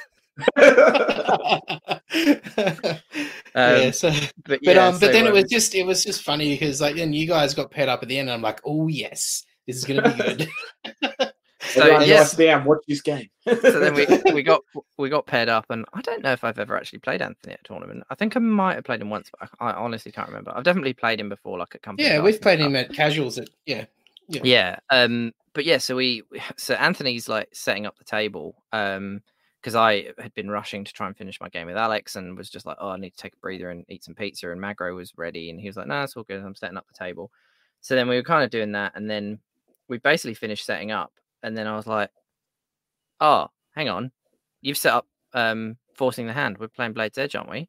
And then Magro's like, oh, yeah, okay. And so then we changed it. And so, he took your word for it. He was like, give you the benefit of the doubt. Because I genuinely thought we were playing Blade's Edge when I'd read the pack. And so then, and Magro had gone, oh yeah. And so we then changed it and set up the table and moved all the terrain and literally deployed for Blade's Edge. And then James just walks past, like, as we basically just finished deploying, and goes, what scenario are you playing, guys? And we're like, Blade's Edge. And he's like, you sure about that? And we're like, yeah. And he's like, it's forcing the hand, guys. And we're like, oh my God. So we're just like, do you know what? We're playing this scenario now because we won't get a game. We won't get a game in if we change the table again. Yeah. So we just played do you guys even play Warhammer? Like, what's going on? But the thing is, like, that Blade's Edge is so much better for Magro's army as well than forcing the hand would have been, because they're all together, and also he can go first because he outdrops me, score all 6, and then if he loses priority, he just gets rid of the objectives, and I can't catch up even if I'm ahead. And literally that's what happened. Like, if we'd played an actual game, then I'm pretty confident I'd have won from how the game played out. Because he was pissing his pants. I think after turn 1, I got the priority, and then I basically had killed like all of his man crushers, and I'd killed his general. So he just had like pretty much the Kraken, the Gatebreaker left. But it didn't matter, because he was able to just kill the horse I had on one side and kind of just move across and keep the objectives, and the catapults just couldn't kill it quick enough. So it was really close. It was going back and forth, but I was like, I don't think it's possible for me to get enough points now, regardless of how the priorities swing. So I think it ended like 13-11 or something. But I think if we'd played forcing the hand, I would have been able to take that win. But it was actually a really good, fun game. We had some banter. There was a point in the game where he was like, I'd kind of like U-shape like of Mortek around one of his man crushers, and he was trying to work out if he ran it like using a CP, if he could run out of the like stay 3 away from my models and get onto the objective, because then he'd outnumber me again. And we were like looking at it and we're like, oh, it's quite close and dicey. So I was getting my combat gauge out and like measuring it and going, okay, well, if you move back 2.5 to here, then you can go 2.5 to here, and you can get there. And we did it, and I was like, yeah, no, you can get there. We put the model there. I was like, you can just get within 6. And then Macro basically just like touched the objective marker and just like moved it across the table like accidentally for like by like 2 or 3 inches like towards his Gargan. And I was just like, oh, well, you're definitely in range now. And just like sarcastically, and he's like, oh, shut up. He's like, I'm not, it wasn't intentional. I'm putting it back. But it was, it was just funny. There was quite a bit of banter, and it was a good game. It was quite fun to play the Gargants. And yeah, they're tough. Like, I didn't quite drop the Kraken Eater turn 1. I think I left it with 5 wounds left after shooting it with my catapults and charging it with my buffed up 20 Mortek. But it was -1 to hit because of his command trait, which kind of, I think if he hadn't had that -1, then the Mortek would have done enough. But also, I'd been able to put Drain Vitality on it, so it had to reroll 6s to hit and save, which is actually really good, because when it's on a 4-up, but it has to reroll 6s against like my catapults, I was like, I might actually be able to spike this damage here, because he got 2 6s on his first armor save, and I was like, oh, you got to reroll them, and then he just rolled 2 more 6s, and I was like, god damn it. Because if just one of them had gone through, then that would have been the 5 damage, and it would have died turn 1, which would have freed me up to like use the Mortek to move and then charge the other stuff better. But no, it was a really good close game, but I got the major loss there, and so I ended up going 2-3, which is my worst performance at a tournament ever. Which is interesting, because that's the first tournament ever that I've actually specifically written a list based on like scenarios in a pack. And I think, like, in hindsight, I got too caught up on it, basically like the inclusion of Scorched Earth. I was like, I have to have 4 leaders in my list, because the 4 objectives, and they can't get burnt if you've got a leader there and stuff like that. And I wrote a list that was completely new. It wasn't like from my existing set of lists I have in my phone, which is like, for OBR, there's probably at least 30 lists in my phone that I would have written. And this was one that I wrote specifically for the event. And I don't think, like in hindsight, I don't think I would do that again because I made the list weaker by putting that 4th hero in. I don't think any of my lists normally have that many heroes. And I think actually I'd have been better off just taking my normal kind of Catacross and Arcan list.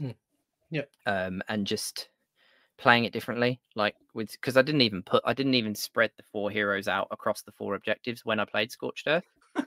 So it was just pointless. But it was really good learnings to be like, okay, designing a list like specifically for a pack for one scenario or whatever doesn't necessarily work, because I wanted 3 behemoths as well because of focal points, which is why I went double crawler plus Arcan. And I don't think I couldn't fit double crawler, Arcan, and Catacross. And the problem is Catacross isn't a behemoth. He's 500 points and he wasn't going to be a behemoth. So that was kind of the reason I didn't take them. But I think the joint healing and Catacross is a beast as well. So it would have been, I think it's a list I've played a lot and it's really strong. So I think I would have been better off actually just playing a normal list rather than trying to write something new for the pack.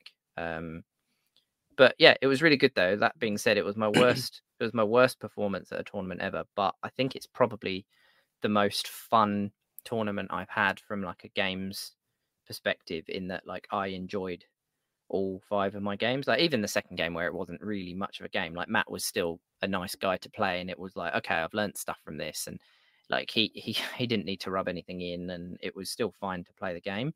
But all my other games, like I enjoyed the gaming experience. Like I didn't feel like I had to kind of, there's been some tournaments where you kind of have to watch some of your opponents sometimes, like to make sure they're not trying to gain extra movement or pull like, oh, you're picking up 2s when you were hitting on 3s and that kind of thing. And I genuinely didn't have to watch anybody. It was really relaxed. And I don't know if that's because I was perhaps down more towards the bottom end of the tables or not, but I just think everyone was kind of really happy to be playing again, because we haven't really had these events, and everyone went with a good spirit of just being happy to play. And it was I think it was probably my best. Like all 5 games were consistently fun to play, which was good. That's a win. Well, that's what makes a good tournament. So yeah, good. No, it was a good weekend. Like I didn't come away from it being like disheartened. Like I didn't take a list that I took a list that I knew had strength and it had synergies and tricks, but at the same time, I don't think OBR are like broken strong, especially like taking Staliark. Like I've not gone for and I didn't take Catacross for the extra save or anything like that, and I just took 20s of Mortek. Like I didn't have a Harvester, that kind of stuff. Like it's a good list, it can do stuff, but also there's stuff in the game that can just blam off 20 Mortek, no worries, and stuff like that. So I didn't feel like I'd got taken a list that I was like, I'm going to go and I've got expectations to win this event either. So yeah, a Maw Crusher with a neg 3 weapon can certainly take off 20 Mortek. Yeah. Yeah, I'm trying to make a crematorium list work, and I just can't make it happen at the moment. Yeah, I just don't think it's as good as the other options. I still think Staliark's the best, but I just think you take Catacross, and because he still buffs himself and he's got a 2-up save even in Staliark, and I just think the Mortek being able to reliably like make 18-inch charges, just it's so hard to defend against them once the game starts, because they can go off to a side, kill a unit, and then when they're done, they can the next turn charge something that was middle of the board really far away that your opponent's not even thought about trying to defend against those Mortek. And you get Arcan in the list as well with Catacross, and he's got the super reliable spell casting over big range, like the 24, which if you need to, you can boost to 30 to put Empower Nadirite weapons on from far away. You double like healing 6 wounds into 3 or 4 units a turn. I think it's really good. And Arcan in Staliark, when he can run and charge, and because he's got a mount retreat and charge if you need him to, he's a beast. And if he fights within range of Catacross as well to get the extra attack, Arcan with +1 a hit and like getting 2 attacks on both his sword and staff and the extra claw attacks, he's fighty. Like he's really good. So I think that's my learnings from the event, or just stick with strong lists, and don't try and necessarily tailor to a scenario in terms of numbers of X unit. But, yeah, good call. What about you, James? So, what did the tournament do for you and your Nighthaunt, did it give you any list writing, any changes, anything you do for the future? I just completely destroyed... Or you just chucking them in the bin and jumping on Seraphon? Completely destroyed my hobby. Completely destroyed my hobby. I'm quitting the game. I thought Matt would have given you a few lessons on how to play Nighthaunt, Matt.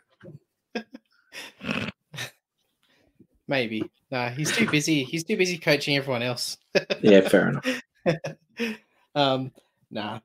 Things I took takeaways from that was just pay a bit more attention in some of your games, and don't get carried away. It's the same old things. I always make the same old. But that was what the whole weekend. Yeah, that was what the whole weekend was about. Like we've had 7 months of nothing. Everyone, including myself, TOing, all learnt something, I think, and it's just getting back into that grind of playing 5 games in 2 days. Or we got a GHB that hadn't been played in an event either, so we had a couple of different rules. I think the fact that you have a look at what's happening in Australia now, events are coming out of the wazoo. It's good times ahead. Yeah, absolutely. I think I was just gonna you go cap off with on a serious note with I'm not quitting the hobby. But no, I really want to get an Emerald Host kind of list ready in time for the event, just to give it a run and see how it goes, because it's got some really cool synergies and abilities within that build. So kind of wanted to give that an idea. So I'll continue building towards that and sort of get that out there. But also just sort of feeling the lack of punch in some cases. So that's the White Dwarf one, isn't it? Yeah, that's the one in the White Dwarf, yes. The Emerald Host that has the Forgotten Scions battalion and the Dolores Guard battalion. And so those two plus the Emerald Curse ability in the Emerald Host is really cool. So otherwise known as the future of Nighthaunt. Yeah. So I've got the other Dreadblade undercoated. I've got the Knight of Shrouds on Ethereal Steed undercoated. I just need to build up a few more units around that. But so I'll get there in the end. I want to run one with the Condemned battalion and just experiment. It's just what I love about playing the Nighthaunt list. You can pretty much just build towards something, give that a go for a bit, and then you've got other options and other ideas that you can explore. So I'm kind of I'm wading through and exploring Nighthaunt at the moment, but soon changing tact to prepare for an upcoming event. So there we go. Segue into events. So what have we got coming up? So you've got your one this weekend, Chris? Yeah. So heading up to Queensland, I think Friday, and then I've got the event Saturday, Sunday. So I'm probably going to get there late on the Friday, be knackered, and then play this event. But it should be good. What's that one called? It's Simon's Southern Scrap 3. I think he's doing like the monthly events, and each time I think he picks a realm, and every game is in that realm. So I think we're playing in. Is it Gur? I think this one's Gur. Didn't even think about that actually for my FEC, but that'll be useful. Playing in Gur, I think, and it's at Jolt Games, which is pretty close actually to not Jolt Games, that's Canberra. It's Irresistible Force, which is kind of near Fitzy's in Loganholme. It's just over the highway actually from there. Right. Yeah, cool. So that should be good. It's like 30 players. I think Clint's going. That's home of the Hammer Boys.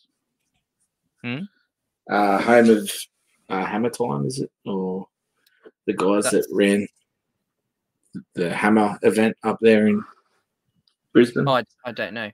I think it is. Yeah, cool.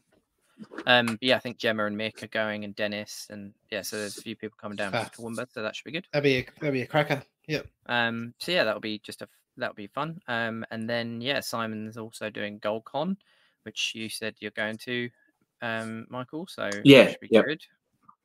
So that's the Australia Day long weekend, and he's doing that at I think the venue Hinterland Hotel. In the rain. Yeah, on the Gold Coast. Yeah, so on the Gold Coast, I think it's 64 players he's got available. Yeah. I think he sold about 50 tickets, so I think there's still a few left if people want to get them. And when you write a list, Chris, it's in the realm of fire, mate. Right. Everything's in the realm of fire. I'm not going to that one. Oh, okay. I'm afraid that is Riley's second birthday on Australia Day, so I will not be going to that one. Give it a miss this year. So, yeah.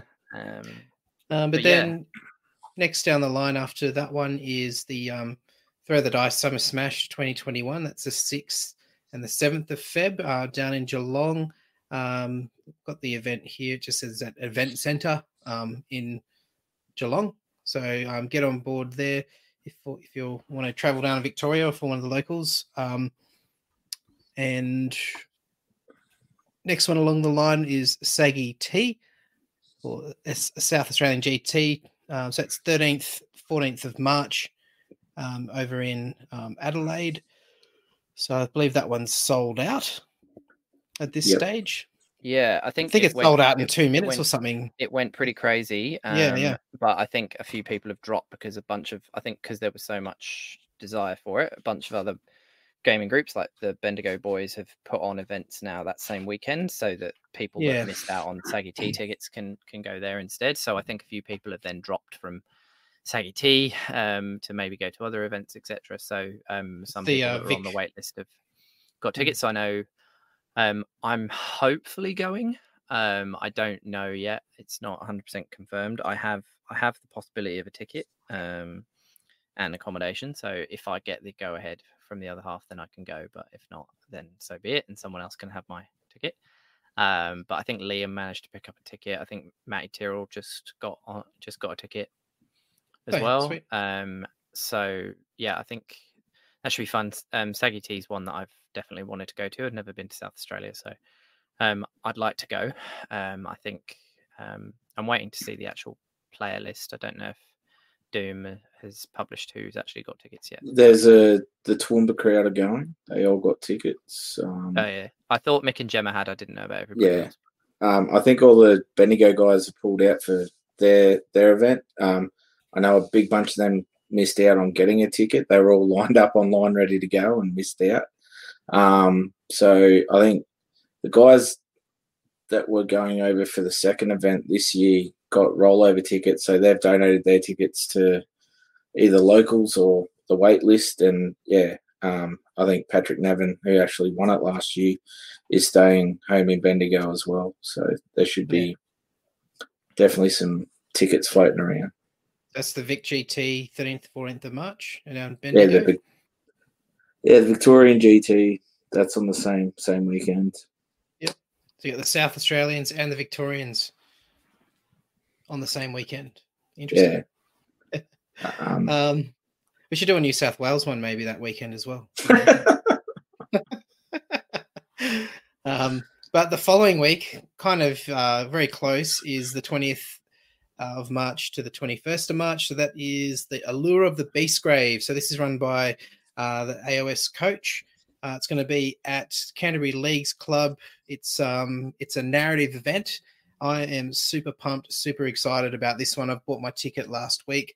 Getting into the pack, sinking my teeth into the Beastgrave, the Allure of the Beastgrave storyline, and I've finally got a event I can that will motivate me to finish this narrative army that I originally started for the Dwellers narrative event, which had to get cancelled earlier in the year. So part of this event is you've actually got 2 Anvil of Apotheosis heroes. So one's your general and one's like an adjutant or he's offsider. So I've got a couple of models in mind for that. And as I mentioned earlier, I've got the Bloodseeker Palanquin. But day one, you're playing 1,000-point games through the realm of Gur. And a third game, I think, on the first day is actually a doubles.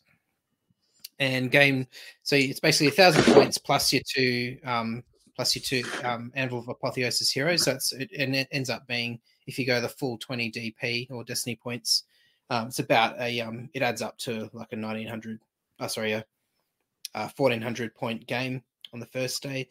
And then on the second day, you got 1500 point list and your 2 heroes as well. So it's like 1900 points second day.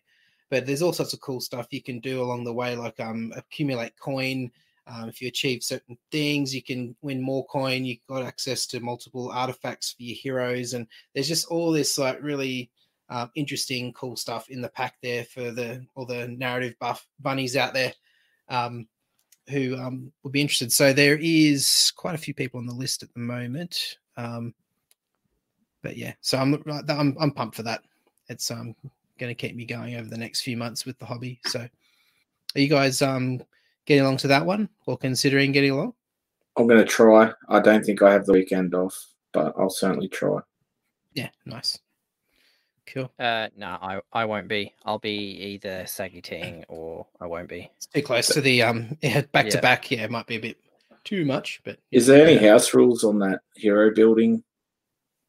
There is. Yeah, so I'll just bring up the pack here. I think it's the only, just at the top of the head while I'm waiting for it to load. It's the only hero where is it? Yeah, I mean, that makes sense. It's the one that everyone was taking, but to just say that only Nighthaunts can get Ethereal is good. Yeah, so only Malignant may use Ethereal ability, and heroes may not exceed 16 wounds for any reason. Unused points cannot be transferred to another hero. So you've got 2 heroes, 20 DP each, and one is your general, one is represents their trusted advisor. So yeah, but you can kit them out with they've got 3 artifact slots. So you got weapon, armor, and talisman. So you can level them up over the course of the tournament. But you can kind of band together. Like the thing I like about it is there's going to be a lot of interaction between players. A lot of alliances being formed. So you've got the Forces of Chaos. So all the Chaos players can get together and plan how they're going to conquer the Beastgrave. You've got the Alliance of Order. So they're all about defending and keeping back the hordes of chaos. Then you have like the unaligned powers. So death and destruction players are kind of like free agents. So you can align yourself to order or chaos, and you can actually switch sides throughout the course of the tournament. So there's, and so you can get bribed with coin. Like it's going to be really fun. I think I'm really looking forward to it. But yeah, so that's just a small taste of what's to come there. So yeah, that's it for events that I've got at the moment. So for those listening who want to know where to find information on these events, you just head over to the Australian Age of Sigmar page, which is on Facebook. And in the announcements, there is a list of these events and the links to the events. So you can go in there and check out the packs, buy tickets. I think Clint manages that and updates it as people comment in there. So if you've got an event that you want included on that list as well, just comment in on that post and it will get added to the list of upcoming Aussie events. So yeah, and it's great to see the calendar starting to fill up again. And yeah, it just exploded out after end of the Everwinter. It's a good name for an event because it did kind of break the Everwinter that we were experiencing throughout the year. And yeah, so now the floodgates are open, and now we've just got a whole stream of events popping up. And I bet you there's more that aren't on this list. Yeah, there's another Canberra local one. January 30th, I think. It's like a club champs for the locals. Charles Black is putting it on. There's a 1-dayer down here as well that I think John Lampy's running. So yeah, there's certainly exploded. Yeah, event-wise.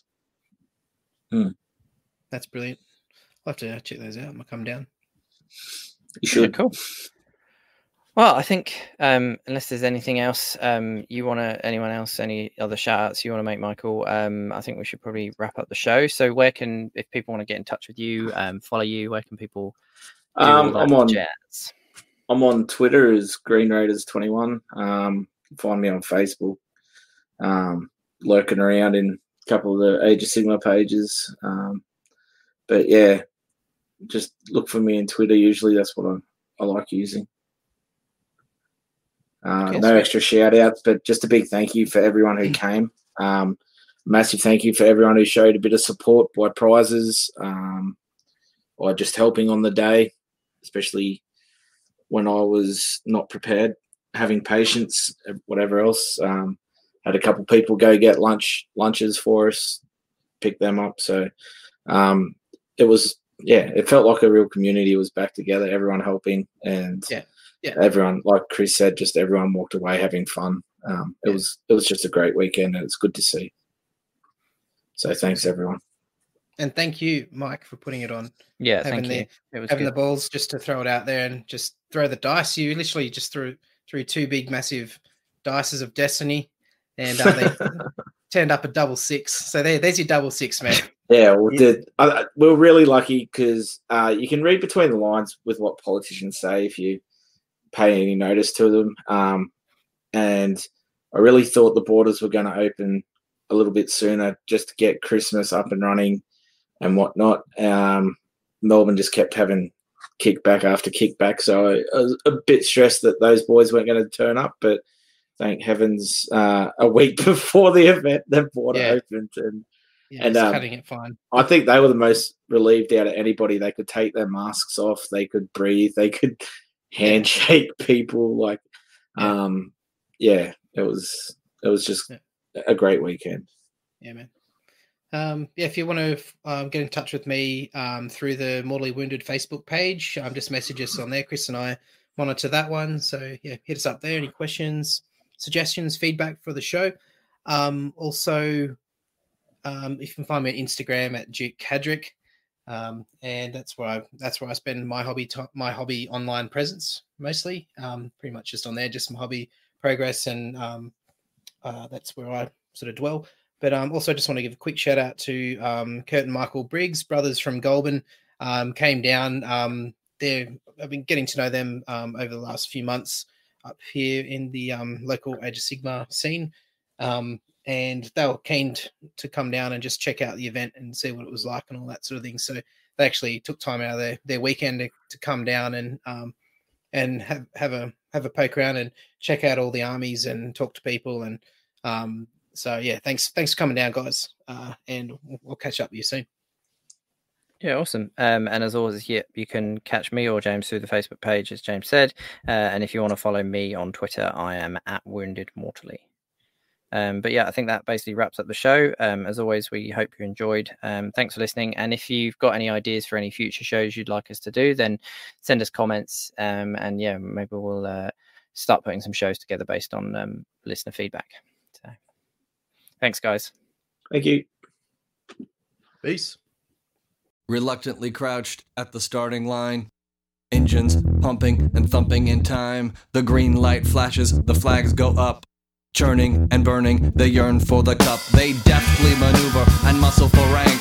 Fuel burning fast on an empty tank. Reckless and wild, they pour through the turns. Their prowess is potent and secretly stern. As they speed through the finish, the flags go down. The fans get up and they get out of town. The arena is empty, except for one man still driving and striving as fast as he can. The sun has gone down and the moon has come up. And long ago somebody left with the cup. But he's driving and striving and hugging the turns and thinking of someone for whom he still burns. He's going the distance. He's going for speed. She's all alone in her time of need. Because he's racing and pacing and plotting the course. He's fighting and biting and riding on his horse. He's going the distance.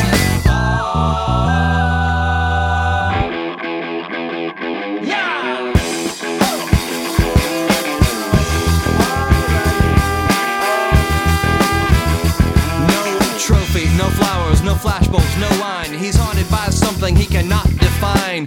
Bowel-shaking earthquakes of doubt and remorse assail him, impale him with monster truck force. In his mind, he's still driving, still making the grade. She's hoping in time that her memories will fade. Cause he's racing and pacing and plotting the course. He's fighting and fighting and riding on his horse. The sun has gone down and the moon has come up.